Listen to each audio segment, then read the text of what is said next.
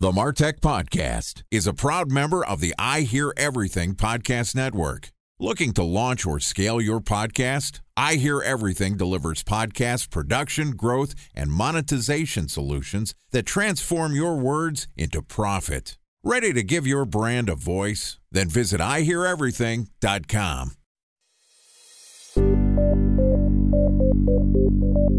From advertising to software as a service to data.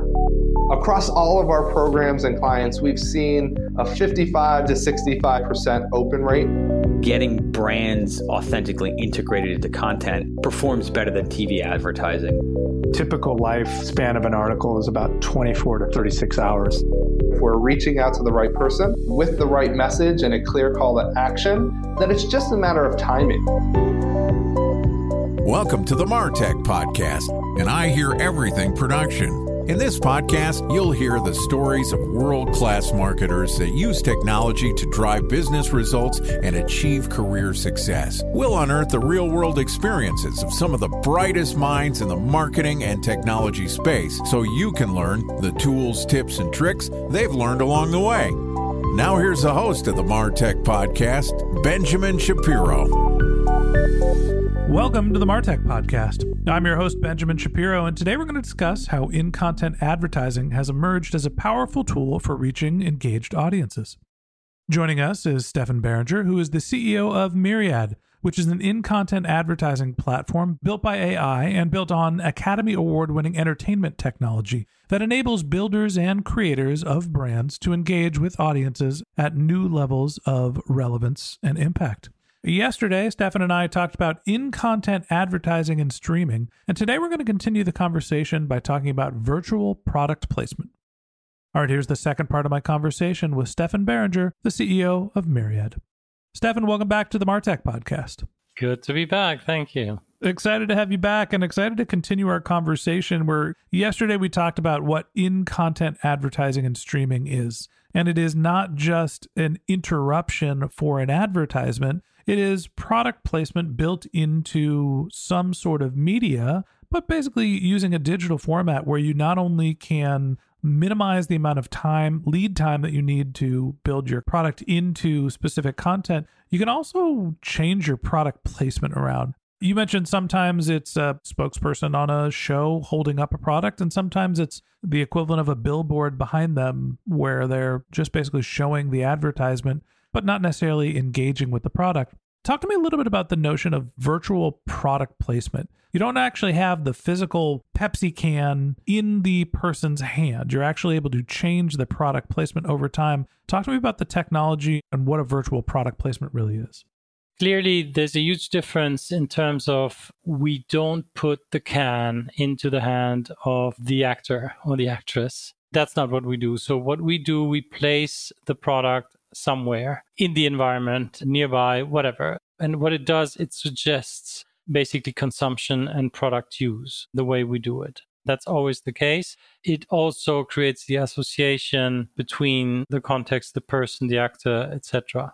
Now, the way it's done is ultimately very sophisticated visual effects technology that we use to analyze the content where we need to render something in and then actually run the rendering process. So, without going into too many details, this is about analyzing. When you watch a video, obviously there's motion, there's colors, there's granularity, there's all kinds of facets to it. And you need to map all this out in all its dimensions to be able to take, if you will, an alien visual, which effectively is the virtual product, and to insert that in a way that the human eye would not realize this has been done artificially.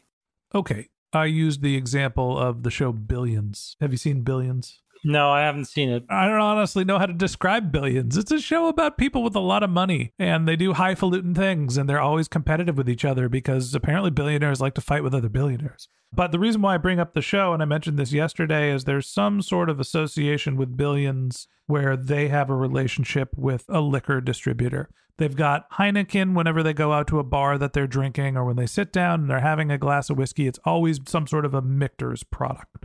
Now, they are engaging with the product. The actors are holding the glass of Heineken, they are putting it to their face, and they are drinking it. Is the virtual product placement that your company does replacing the Heineken can with a Michelob Ultra bottle? Or is it when they're in their bathroom, you can place a product on the shelf behind them that is not necessarily being engaged with? Like, what's the level of artificial placement that you're able to actually pull off? We can do pretty much all of these things that you've just mentioned. We can do the bathroom trick, but we've occasionally also replaced products that were originally in the content and in use by another product. Because oftentimes what happens is a production is shot in Mexico and there's a certain brand that was paying for it, but now there's a release in Spain, for instance, or somewhere, or not necessarily a Spanish-speaking language market, somewhere else. And the producer would be interested in remonetizing, but just with a different brand. So we also do these cleaning jobs, if you will, to clear the field and make ultimately the content available again for different insertions. So in a way, there's not really a limit to what you can do. I'd say, though, for the sake of scalability, of course, you will have certain standards that you aim for. And the cleaning job is a job that requires quite some time to get done. So it's not necessarily a scalable approach. So you're telling me the guys from Billions might have actually been drinking Bud Light, but there's an artificial intelligence that is putting Heineken in their hand? I doubt that. Okay. Not one of your clients. Gotcha. So tell me a little bit about the amount of product placement that we're actually being exposed to when we're watching our streaming television. Is it different on Netflix than Disney, than linear TV? This is very difficult to answer because, A, I'm not watching all the content every day, as you would imagine. You're not just sitting around watching TV? That was your guess, but guess what? I'm disappointing you now. No, I don't. So very difficult, and there's obviously no statistics. But let's just say that product placement has always been around, and increasingly, I think we're all seeing virtual product placement coming into the field, and it's going to be more and more. It will never be an excessive use of it, because then we will be alienating the viewers, and that's not the purpose of the whole idea. But to quantify it for you is really, really difficult. Eventually, I'll switch on a virtual DVR and do the job for you. Time for a 1-minute break to hear from our presenting sponsor, Mutinex. In 1919, John Wanamaker said, "Half the money I spend on advertising is wasted. I just don't know which half." Well, the advertising landscape has changed since then, and instead of reaching your audience on 2 channels, you're probably reaching them on 20. Turns out John didn't know how easy he had it. But that doesn't mean that you should give up on striving towards marketing effectiveness. No matter how complex your marketing strategy is, Mutinex GrowthOS is the market mix modeling platform that measures the impact of marketing on your bottom line.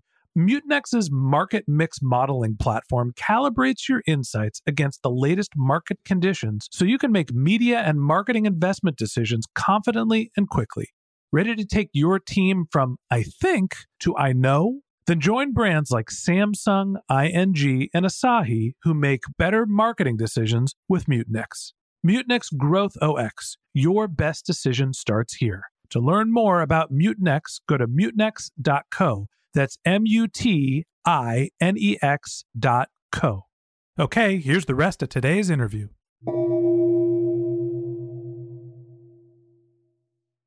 A special thanks to our presenting sponsor, Mutinex. Ready to take your team from I think to I know?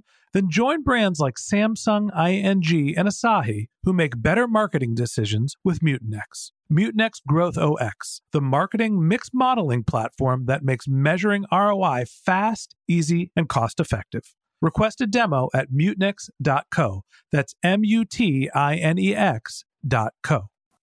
I was consulting a drone company who was talking to me about how much drone footage is used in movies. And once somebody pointed out to me, it's like every time you see an overhead shot, you can very clearly see that footage was shot by a drone. Yeah. So I started watching movies with my wife and be like, oh, that was shot by a drone. That was shot by a drone. That was shot by, and she would get so irritated. She's like, I know, Ben, there's a camera floating in the sky that helped shoot this movie. Can we just watch the damn film? Fast forward a couple of years later, now I'm learning more about product placement, and I'm constantly saying to her, that was a paid placement, right? And it's crazy to think about how much we're being advertised to when we're just sitting around watching the television and subconsciously being exposed to all sorts of different products and their use cases. Which brings me really to my last question for today, is some of the ethics and morality around this type of in-product placement. In podcasting, we very clearly need to say, or at least we should, who our sponsors are. You're not paying to be here. You're an invited guest, and we're excited to have you on our show. But we occasionally have people that are paying to create advertorial content, and we very clearly say that they are sponsors of the podcast. When I'm watching Billions, no one's telling me Heineken's paying for that placement. No one's telling me that I'm being exposed to a Michter's ad. It is just something that's built into the content. What are the rules for product placement to make sure that people know that they are essentially being advertised to, but it's not being positioned as advertising? So the rules from a global perspective really differ from market to market or country to country. Even within what you'd call the EU, there's different shades of regulations. So in general, what tends to happen in linear television is that there is a disclaimer at the beginning or at the end that says this show is being sponsored by some advertisers. And at times it's at the end that there's the disclaimer that says this show has been sponsored. The credits that are scrolling by too fast for you to read. Yeah, well, that happens. But I've seen in many countries in Europe, for instance, it comes up front. So you just literally see not only this content will have strong language and there might be flashing lights and this and that and this and that, but eventually also it has been sponsored or there's advertisers. So that to me feels like the most logical way to ultimately put this across. Ethically, I'm not sure if there's a ethical question we need to answer ourselves because ultimately it's transparent. There's obviously a brand in there. The assumption in our commercial world has to be, I think, it's been paid for by somebody. It makes no difference, frankly. So there's nothing happening. There's nothing shady if you see a box of cereals on a kitchen table. It was the FCC who's responsible for regulating, at least in the United States, responsible for regulating communications and basically sets the rules for how you can and can't advertise. And it seems like this is one of the places where it's not very clear. I don't think it's harmful, but it is interesting to think that in Facebook, you need to call out what's a sponsored placement. Google has to call out what a sponsored placement is within their search results. And this is essentially streaming television and content. And maybe people are doing it, but probably in a format where nobody's really paying attention. It seems like this is one of the understated ways of advertising without coming off as an advertiser, is putting your products in content, which great for marketers and interesting to think that this channel is different than most other more upfront marketing channels. In a way, you're right. In a way, you're not. You're right as such as it's definitely a new tool in your arsenal that is emerging and gives advertisers a real opportunity to create differentiation again, which I always find very, very fascinating when you think about advertising where we are today. It's very tough. There's so much noise and so much clutter to really cut through as a brand. It's getting really, really difficult. And this form of new virtual placement or in content advertising really gives you the possibility to place your brand in the context of Office Kitchen. And if you happen to be a coffee brand, and now you're establishing yourself as the coffee brand for X and that audiences or environments. So there's new opportunities for advertisers. Coming back to the ethical or regulatory question, I guess we need to play by the rules like product placement at the end of the day, because what's the difference, right? If you put a real pack of cereals on the kitchen table, I don't know why I'm talking about cereals, by the way, but if I put that on the table as a 3D object and a carton, or if it's ultimately some software that has done it, it doesn't really make a difference.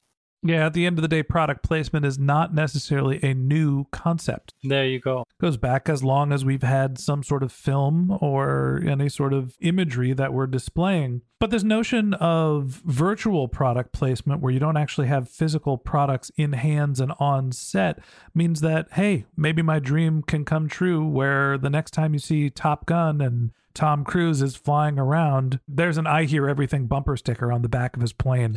I think that's going to cost more than I could probably pay. But either way, Stefan, I appreciate you coming on the podcast and telling us a little bit about your channel of advertising. Sure, thank you. All right, and that wraps up this episode of the Martech Podcast. Thanks for listening to my conversation with Stefan Beringer, the CEO of Myriad. If you'd like to get in touch with Stefan, you can find a link to his LinkedIn profile in our show notes. You can contact him on Twitter. His handle is Stefan Beringer. That's StephanBeringer. Or you could visit his company's website, which is myriad.com, MIRRIAD.com.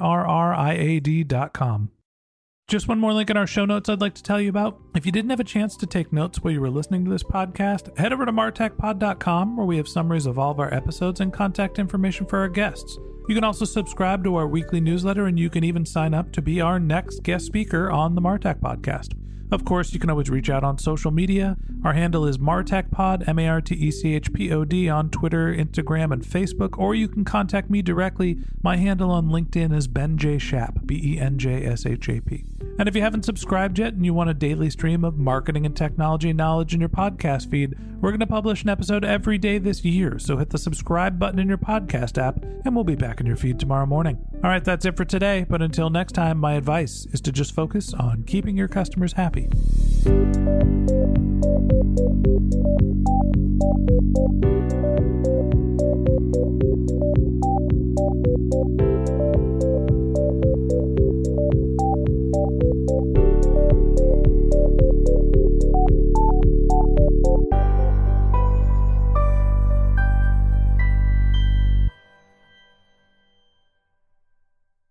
Thanks for listening to the Martech Podcast, and I Hear Everything production. Looking to launch or scale a podcast like this one for your brand? Then visit iHearEverything.com.